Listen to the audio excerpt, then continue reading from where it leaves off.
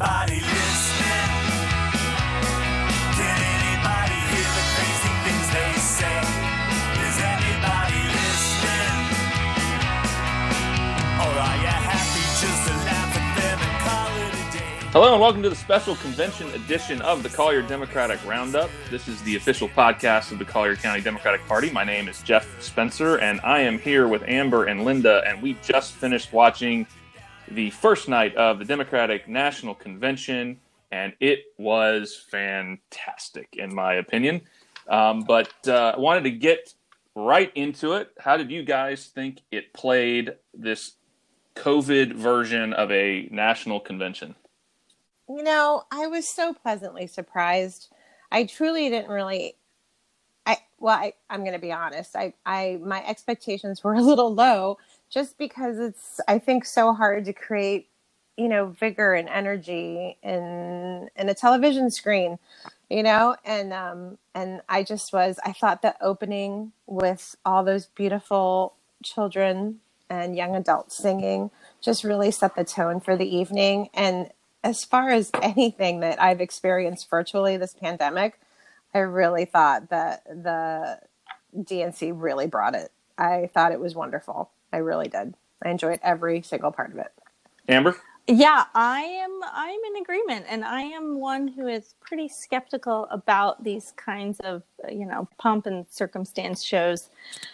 They don't really get to me. I tend to go in the more I mock them and think that they're kind of ridiculous. and maybe it's because it was stripped of some of the formalities and some of the more, regimented portions of the old party conventions.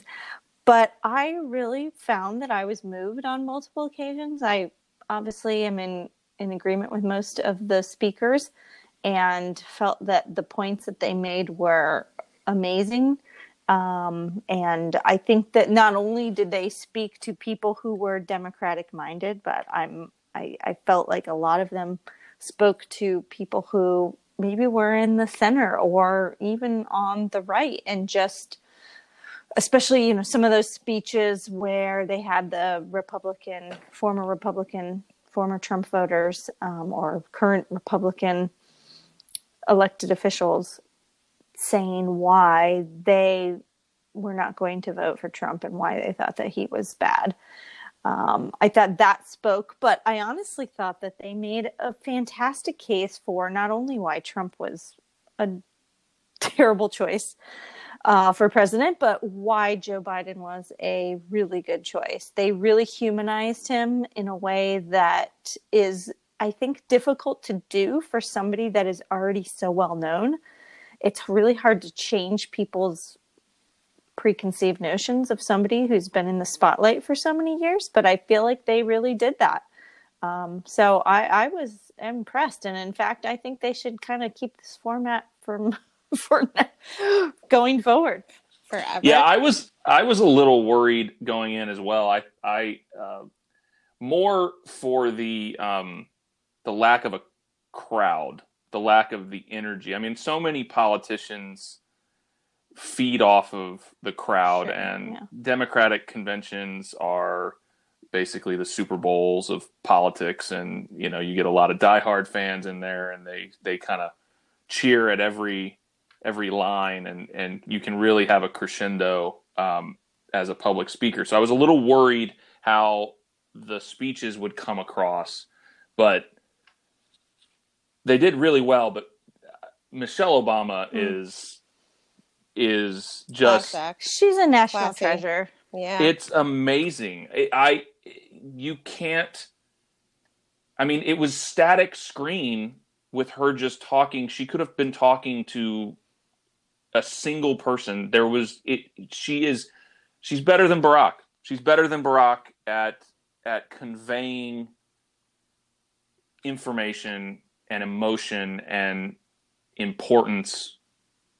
She's just amazing. It was just amazing. I think that's her. This is the way for her to shine. Where Barack on a stage, it's hard to outshine him. He has just that presence. Where her, like, you're sitting on the sofa talking to her, like she's talking to you. And I think that really worked well in this environment. Yeah, I think she's gonna. I think, like, you're right. Barack's rhetoric and the way he turns phrases, and like you said, he's got a charisma. Not that Michelle doesn't. Michelle has a charisma as well. But she just, in this moment when you have to have a conversation that's real and tangible and heartfelt and pointed. I don't know that there's anybody in the world that could deliver like Michelle Obama. She's just amazing. Well, and I guarantee there's not anybody in the Republican playbook that can deliver like Michelle Obama. That's true. And I think it's her non-presidential earnestness. She's a first lady, and she didn't hold the office. She was, the wind beneath her husband's wings there. And so she saw the trials and tribulations of her husband being president and of her 8 years in the Oval Office. And, she can really attest to that. And that comes through in every word that she spoke. I felt that. And I think tonight I've been reading a lot of articles and listening to a lot of podcasts and that discuss the polling. What is the feeling of Joe Biden out there? And, for a lot of people, Joe was, a career politician. Joe was Obama's vice president. So I think tonight was a great first step in defining what Joe is today in 2020 and what Joe is going to be come November. And I thought that they did that in a really, really wonderful way. Yeah, I thought that I'm interested to see how the Republican convention responds to this. I'm not interested. I hope that's not an assignment. I'm interested in a morbid kind of way. Yes. Of like, I wonder how they're going to deal with this. I just think that, we're all prepared, I think, for them to kind of spin this up into and to try to scare people that Joe Biden is somehow a threat. I just don't know that that's possible. I mean, I think the reason why you see from the Trump campaign so much focus on that Joe Biden is a puppet of the far left, of Bernie Sanders, of AOC, of all of these further left politicians, is because they realize they can't paint Joe Biden as threatening. And I think that this convention, at least the first night, has shown that the Democratic Party is able to paint a very clear and compelling and moving picture of who Joe Biden is. And it would, honestly, the amount of effort it would take to try to counter that would almost backfire. I mean, it would almost come off as insulting to Biden. But then again, I'm the vice chair of the Democratic Party, so I'm a little biased in my opinion on what's going to happen here. So, yes, so I think we're pro-Dem. Yeah, let's get into the content. What other things, other than Michelle? Obviously, she stole the show, but what other things did you guys find that kind of spoke to you throughout the night? George Floyd's brother, I thought, was particularly moving, speaking about the legacy of his brother.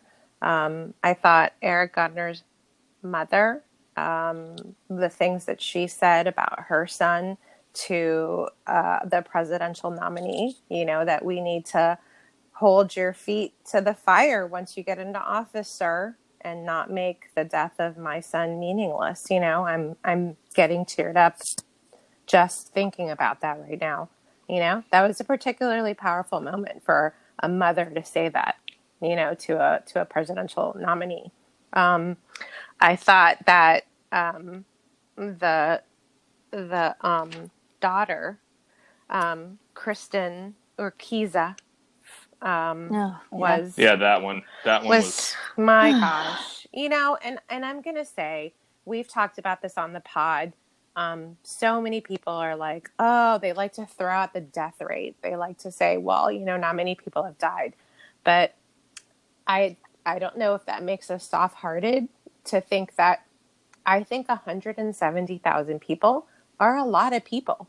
And those are wives, husbands, grandparents, mothers, those are people. And so I think the more we humanize it for the general population, the more they're going to understand that there are people behind those numbers, And I think Miss Urquiza was a prime example of what the face of a COVID death looks like. In case you forget, in case that's the only thing you want to talk about, why you don't want to wear a mask, because according to you, not a lot of people dropping dead, where I think enough people have died for us to maintain a level of concern in regards to this virus. Yeah. I also thought that the candidates that ran against Biden in the primary, I thought that little clip, especially Cory Booker's comment about how they were going at it, and then in the commercial break that Joe walks over and starts talking. I mean, that's the type of thing that I think gets to what you said earlier, Amber, which is humanizing a candidate, or it's a different side of a candidate. It's a way of telling a story about someone you feel like you know everything about, but then you hear about something like that, which, look, he selected Kamala Harris, who went after him the hardest on the debate stage as his running mate. So I guess we shouldn't be surprised by it. But I thought that was a particularly cool story, moving story that even Cory, even in the heart of the debate, he was still willing to come over and be friends with Cory. So right, and help him out in a way, in that he's been there before and knew what he was going through. And even like the train story, which if you've seen anything about Joe Biden, it's always like he rode the Amtrak train. Like, I mean, that's kind of quintessential to his story.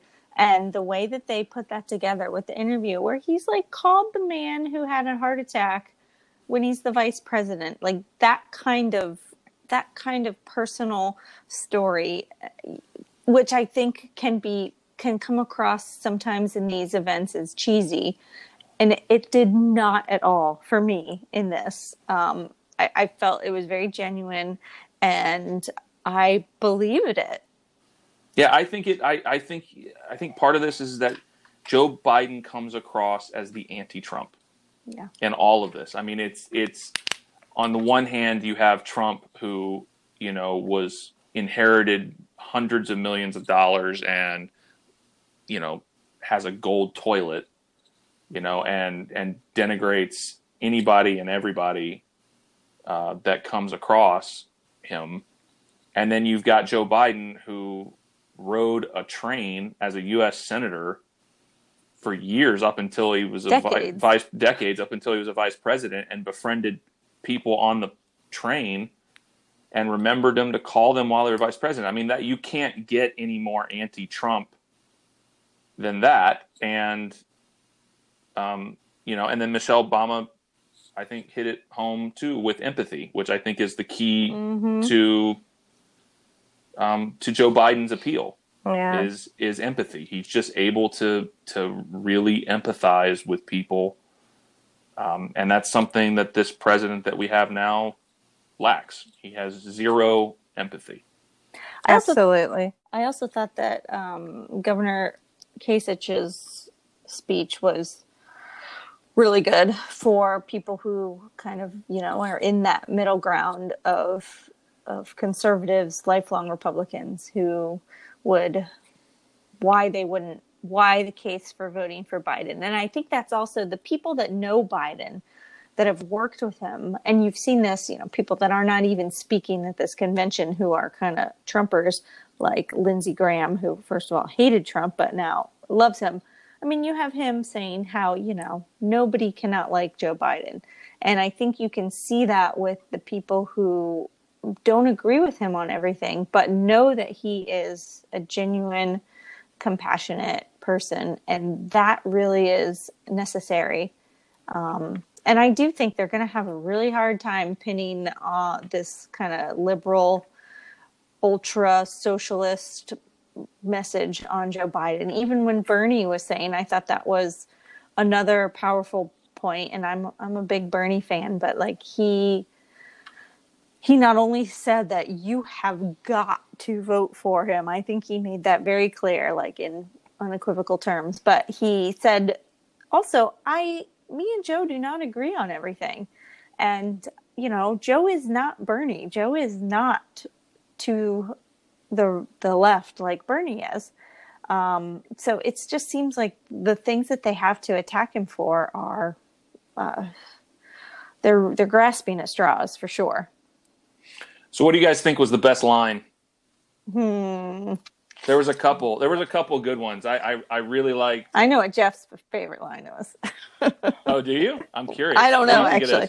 I'm just going for historical because, you're a history major. But what was your favorite line? Bernie's Nero's.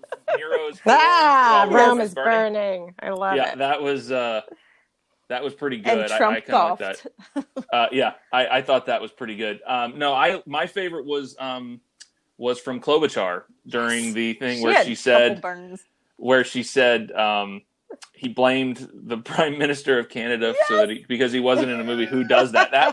Who does that? I thought that was perfect. I thought that was a perfect line. That might have been my favorite. She had another one too that I can't remember right now. That was I really was impressed by her.